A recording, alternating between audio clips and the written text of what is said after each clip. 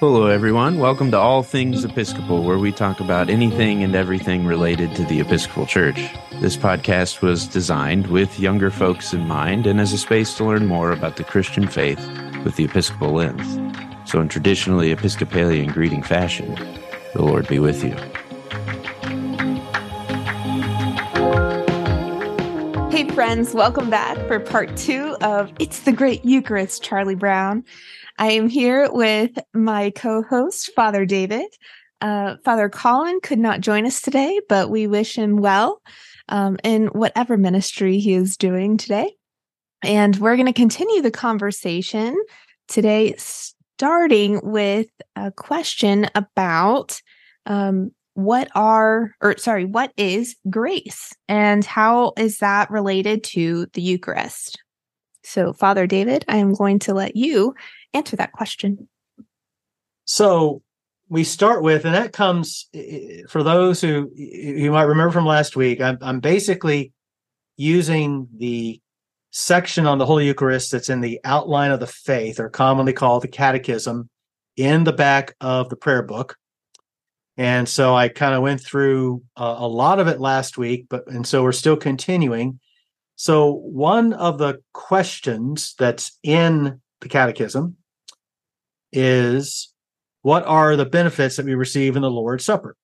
So, and the answer, the benefits we receive are the forgiveness of our sins, the strengthening of our union with Christ and one another, and the foretaste of the heavenly banquet, which is our nourishment in eternal life.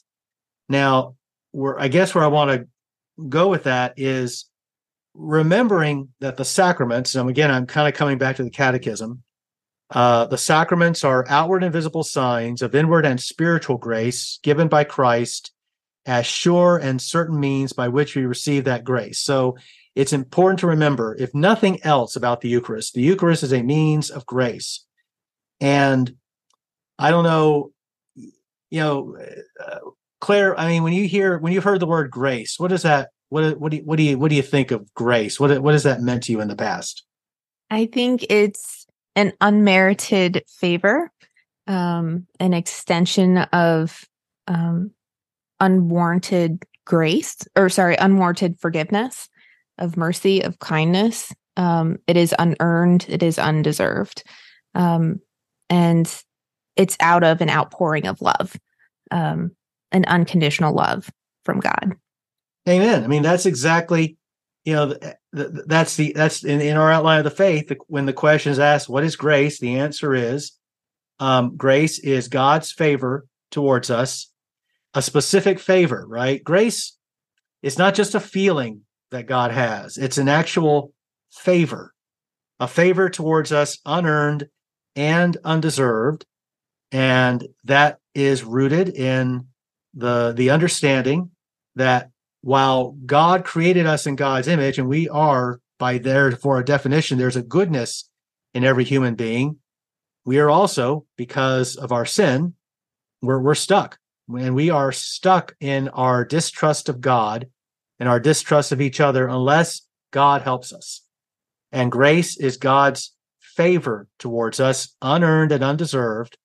By grace, God forgives our sins, enlightens our minds, stirs our hearts, and strengthens our wills. And so the sacraments are the means by which we receive that grace. Now, you might, in baptism, and we talked about baptism last season, and the emphasis in baptism, as we understand it in the Episcopal Church, is toward basically new birth. That baptism is the means by which we are redeemed from what some theologians have called original sin. Sometimes I prefer to use the term inevitable sin, because if you say original sin, that has the connotations, this is something that gets passed down through sex. Well, it's not like that, but there is something in the human condition that just makes it inevitable, that too often we're not going to trust God. We're not going to trust our Creator.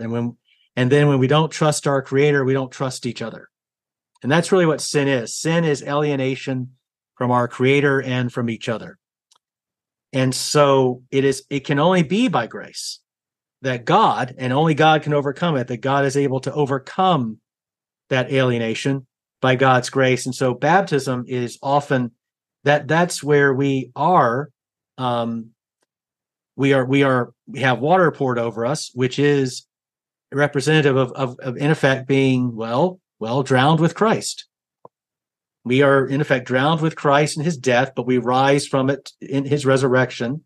So baptism is the new birth out of grace. Eucharist is what sustains that baptismal life of grace, baptism. And so if you notice in our catechism, it does say by grace, God can forgive our sins. So the Eucharist itself is a means of forgiveness. Now, there are other means of forgiveness, and we're going to actually come to that a little later in this episode. So it just a reminder, grace is a real thing. It is absolutely real, and without it, we have really no hope in us. And the Eucharist is a means of that grace, of nourishing our souls, strengthening our wills, and forgiving our sins. It's one of my favorite things every Sunday, like when I get to go up to the rail, knowing that I'm reconciled back to my Creator, to my neighbor. And there's something that happens when you receive the elements that is transcendent and it's palpable. When you're fully present to even attempt to understand the amount of love that the Creator has for you in those two elements alone.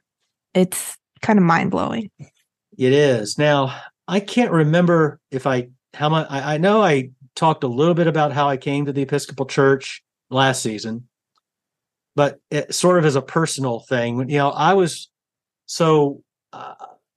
raised Southern Baptist. Now, I always feel like I have to say it was the 1970s, really before the fundamentalist takeover of the Southern Baptist Convention. It was a different. It was in many respects a very different Southern Baptist church that I was raised in. That said, in those days, I was baptized at the age of 9, but then just a few years later, I was starting to hear in my Baptist church this thing about needing to be, quote, born again. And he had to be born again to be saved. And I was going, wait a minute, I thought I was saved when I was baptized. And, that can be, that's called salvation anxiety. And that can be a very real thing when you grow up that way. And that was something that I struggled with. Well, how do I know I'm saved? And to be honest, for me, when I first discovered the Episcopal Church and discovered the Holy Eucharist, I mean, to use that old hymn, that's my blessed. The Eucharist is my blessed assurance. Jesus, just let me eat him and drink him. If that's not salvation, if that's not grace, I don't know what is. So, with that personal testimony behind us, so the next question in the outline of faith, and this is, in case you're wondering, there are requirements. It's not a blank check. There are requirements. And the next question is, what is required of us when we come to the Eucharist? That reminds me, you said that there was a question that one of our young adults wanted to have answered. I know that Episcopalians practice an open table when it comes to the Eucharist. How open is that table, and who does it actually include? All right. So, that's it kind of dovetails, right? What's required of us? Well, who can take communion? Well, the answer in the catechism question of what is required of us when we come to the Eucharist is this: it is required that we should examine our lives, repent of our sins, and be in love and charity with all people. Now, it's not explicitly stated here, but it's certainly implied in the requirement of repentance and being in love and charity is baptism. Baptism in what is called historically the Trinitarian formula. That is, baptism in the name of the Father and of the Son and of the Holy Spirit. So, first of all, baptism is required. And I'm going to touch on what has been a subject of some debate in different parts of the Episcopal Church. I know there are some who in good conscience believe that just as Jesus offered hospitality, and that meant often having meals, even with sinners, that the church should not put up that the baptism requirement is a potential hindrance for some people to come to faith in Jesus if that's made, in effect, a requirement, a hoop that you have to jump through. Now, that's a debate I'm willing to have, and I'm even willing to hear those arguments. I will say, first of all, the canons, and that's basically the laws of the Episcopal Church, do explicitly require baptism in order to receive communion. And as you know, and as someone who's a priest in the church, and one of the basic vows I took was that I would conform to the doctrine, discipline, and worship of the Episcopal Church, and that is a rule that I have to uphold. Now, I do want to make it very clear, I don't check people's baptism cards at the communion rail. But again, this is all about, if you think about it, in baptism, we are sharing in Christ's crucifixion. In the Eucharist, we are, in a sense, representing Jesus' crucifixion. He said, "This is my body, this is my blood," and he was doing it just before he was going to be crucified.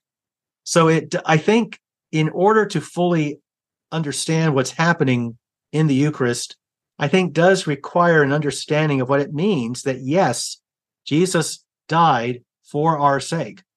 And therefore, I do think we have to kind of have an understanding of what it is that we need to repent of. What needs to change in our lives? What do we need to examine in our lives? So baptism is the first and the basic requirement.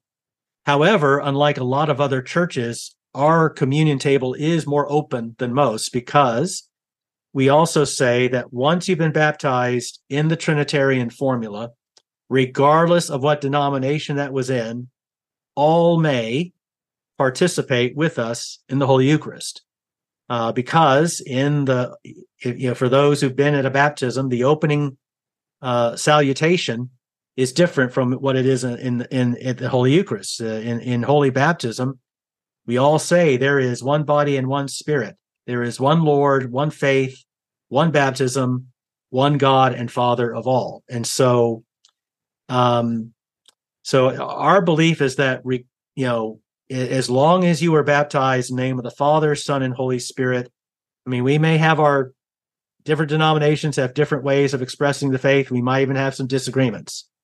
But I think in the Episcopal Church, we still believe that ultimately that baptism unites us more than divides us. And by virtue of that baptism, there's more that unites us than what divides us. And so everyone is, in fact, welcome to receive, again, so long as they examine their lives and repent of our sins and be in love and charity with all people, which actually segues into another question that one of our young adults wanted to ask. In the Episcopal Church, what is the benefit of partaking in the sacrament of a private confession versus the sacrament of general confession we have at every liturgy? So in the church, if you've been in the Episcopal Church, after the prayers of the people, the priest will say, "Let us confess our sins against God and our neighbor." So, and then we all say what's called a general confession, in which we confess that we have not loved God or loved our neighbors as ourselves in thought, word, and deed.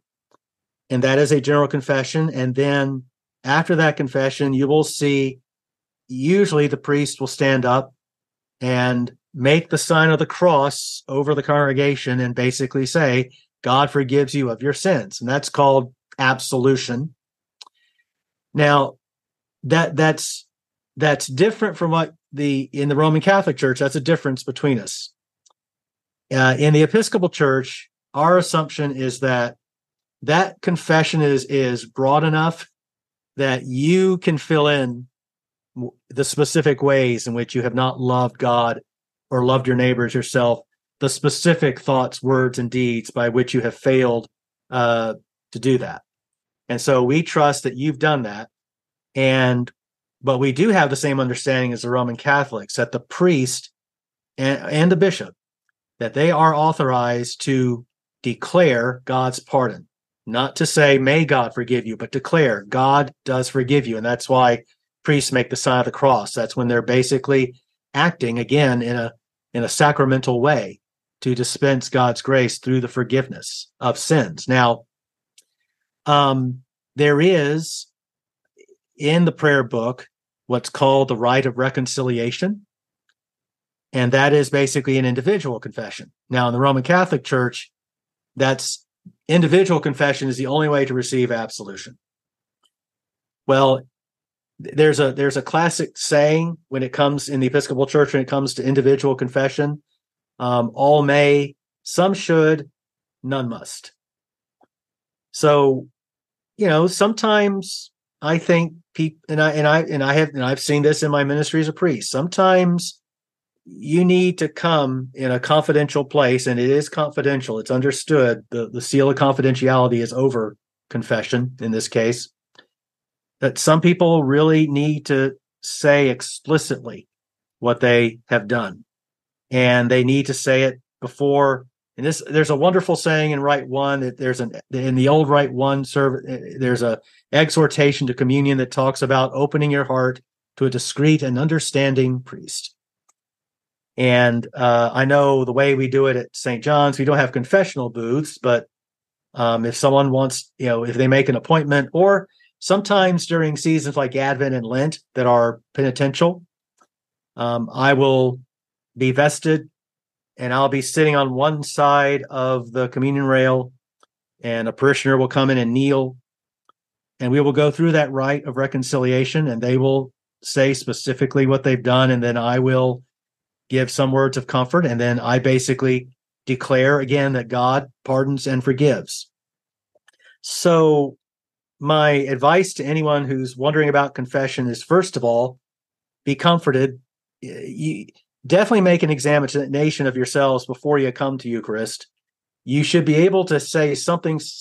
You should know in your heart some specific way that you haven't loved God, some specific way that you haven't loved your neighbor, and some specific thought, word, and deed during the week. As long as you have that in your heart, then when I stand up, make the sign of the cross, you are forgiven. That means God has forgiven and forgotten what you have done. But sometimes if you ever feel that need for a more specific, by all means, call me, and I am ready to do that, as is any priest. So that's what comes to confession. Now we're going to come to a part that what I like to call episco etiquette.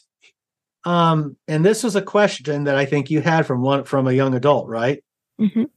What are some of the practices that I should be doing during the Eucharist? Is there something that I'm supposed to say? Am I supposed to cross myself? Am I supposed to put my hands a certain way?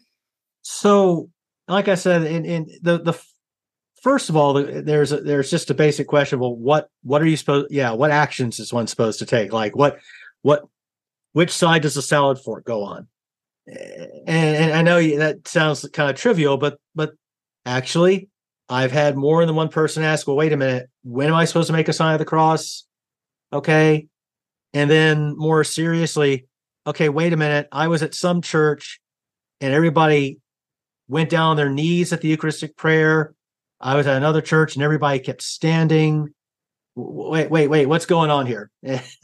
And so, it is a meal, and there's an etiquette involved, and there's nothing wrong with wanting to know, what are the customs and what is expected of us. Now, this leads to something else I call episcotrivia. So in the prayer book, you'll often find some small print directions that are in italics. Now, in the first English books of common prayer, those directions were printed in red ink. And if you think about it, a ruby, right, is red. Well, ruby comes from a Latin rub for red. And so these directions in the English prayer book came to be known as rubrics. Now, in most editions of the prayer book today, those directions are not printed in red ink, but they are definitely smaller print. They're smaller size than the spoken parts, and they're in italics. So they're it's basically the same thing. They are the rubrics that say what's supposed to happen and what the people are supposed to do.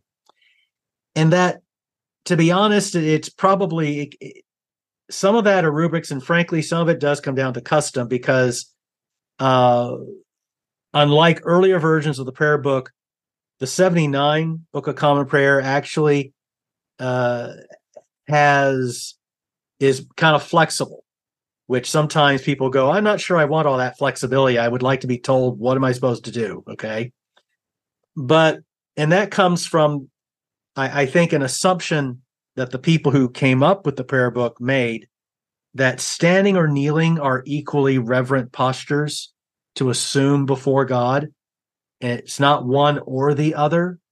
And so there are places in the Eucharist where, again, because it's optional, the custom, because the truth is what's going to happen is you're going to kind of do what the majority of people are doing at whatever parish you're at.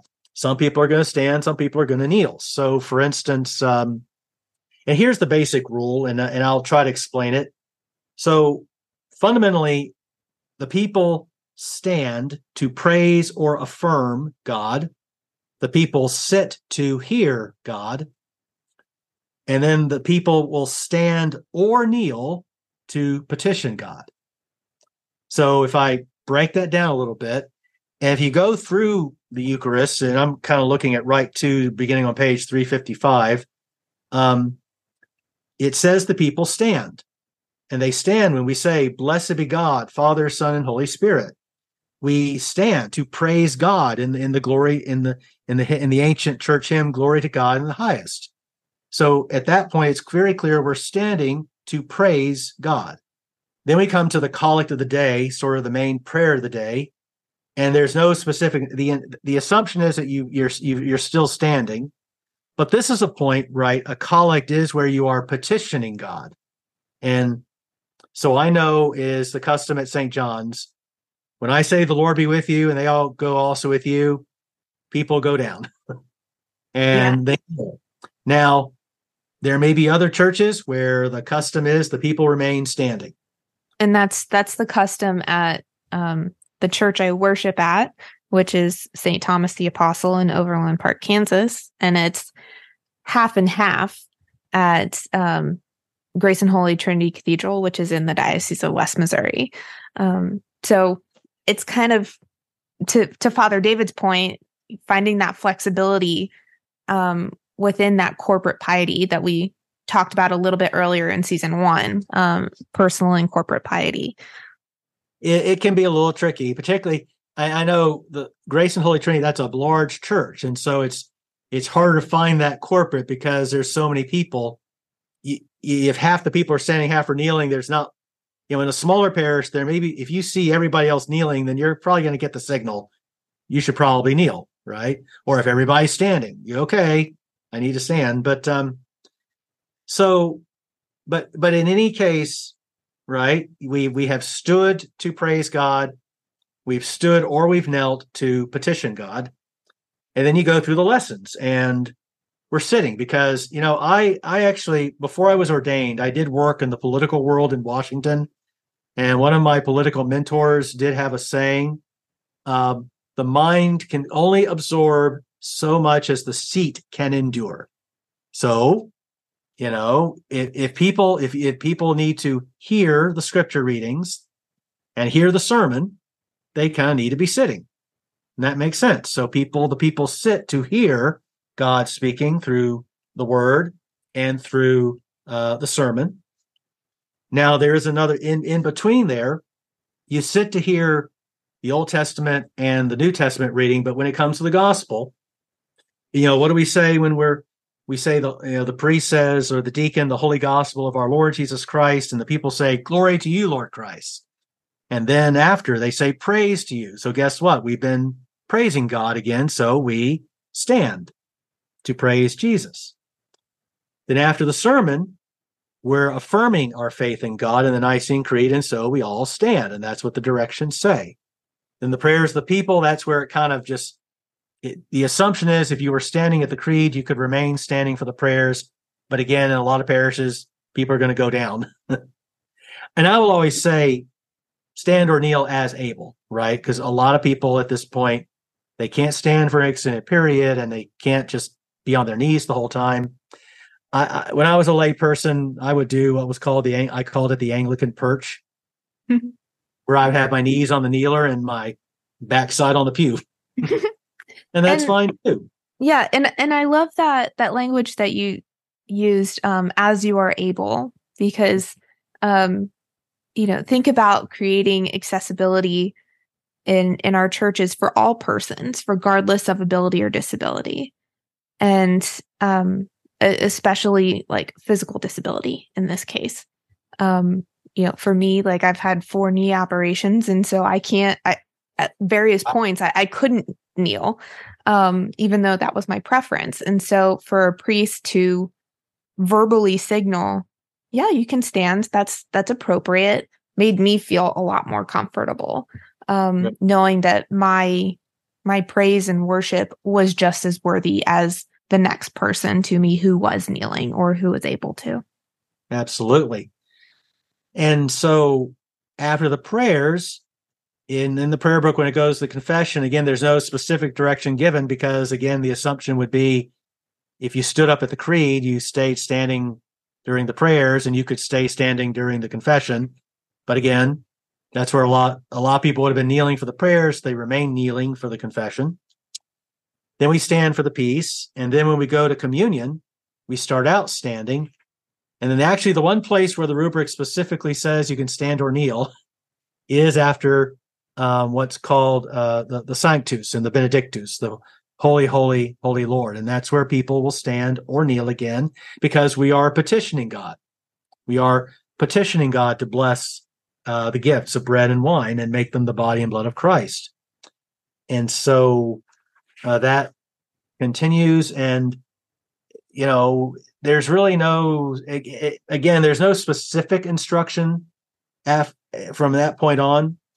But I think at the post-communion prayer, I think the assumption is going to be you either stand or kneel. So again, there's the folks who put the prayer book together wanted people to feel like there was flexibility in what they could do.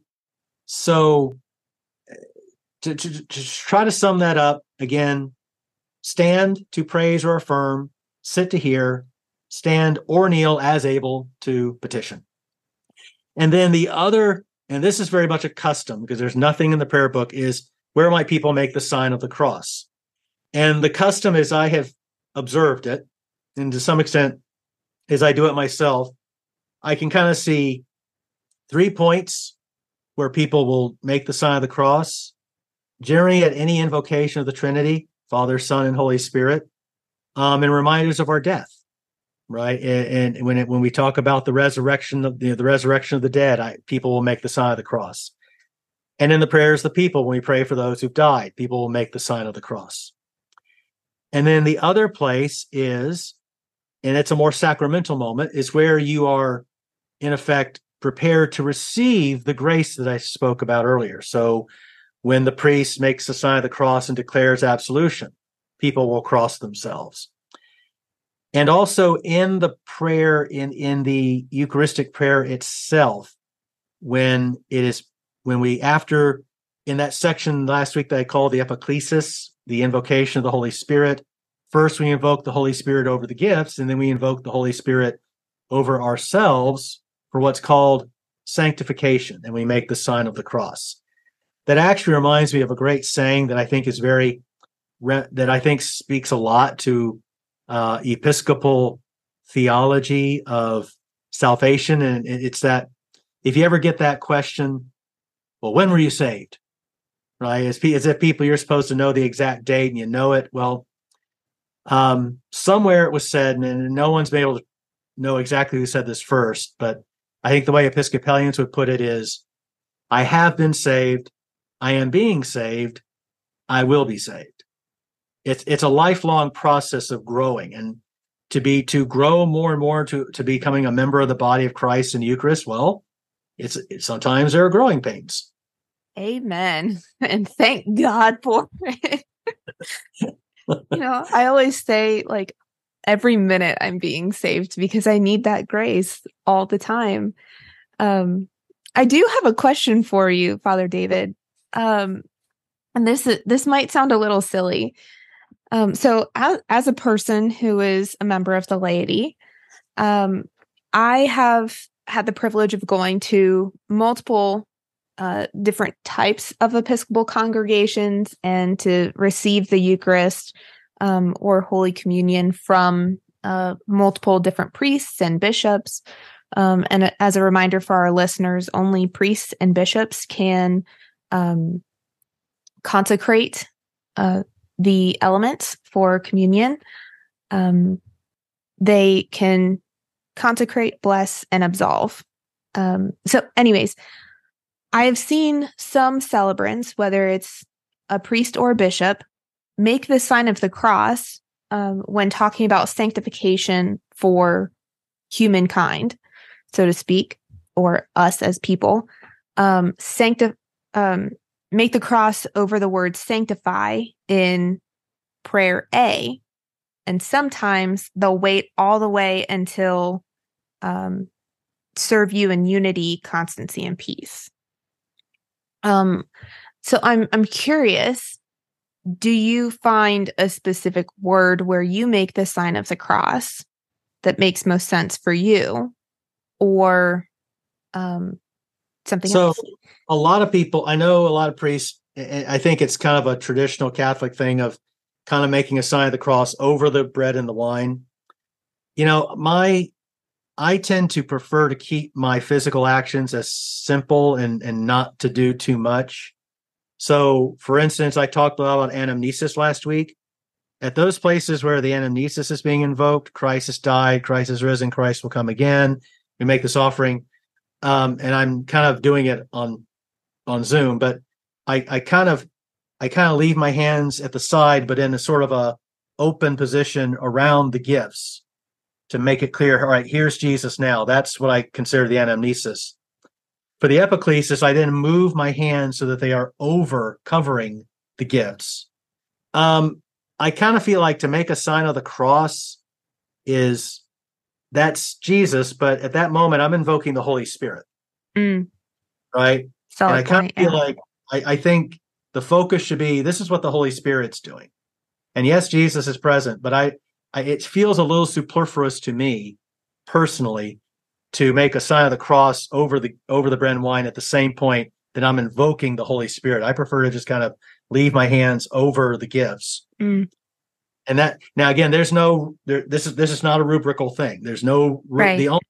I will say the only place where the rubrics do say is that they do say at the words of institution, the priest should lay a hand on or at least on where the bread is, and lay a hand on the cup. Yeah. Those are the only rubrical directions that direct what a priest is supposed to do with their hands at the Eucharist. Everything else is a question of what a priest might want to communicate about what's going on. And I try to have my actions to really communicate those different parts of the prayer, the anamnesis, the epiclesis, and then the sign of the cross, which I will do, is basically the word sanctification. Or sanctify, yeah. That we might continue to be sanctified, to become more and more holy by this sacrament. Yeah. I personally agree with you. Sanctify us also that we may faithfully receive this holy sacrament. That's where I cross myself in hopes that I have that change of heart, that experience of grace that we talked about earlier. And to me, making the sign of the cross is a, outward sign of my remembrance and participation in that. That I have to prepare myself, my heart, before receiving, which I think is a really neat thing about our tradition in particular, is that even though we believe that grace has gone before us and goes after us, there is still something on our part that is required of us. We have to be participants in that relationship of grace as well. Just as a small, in Rite 1, we the old word is that we might partake, which the closest modern would be participate. We are absolutely, the lay people are as much participants in this as the priests. Now, on another, getting off I don't want to go too much down this rabbit hole, but that is why, at least as I understand the rubrics of the prayer book, there should always be at least one lay person present when there is a Eucharist, because it's not just the mystery of what's happening at the altar. It is the sharing of the body and blood of Christ and the feeding of God's people. Amen. Amen. I think that might be all of our questions for today. So, Okay. friends, if you have more questions about the sacraments or the Holy Eucharist, you know where to find us. You can find us on Instagram at Westmo Campus Ministry. You can also email Father David or myself. Our emails are found on our church websites.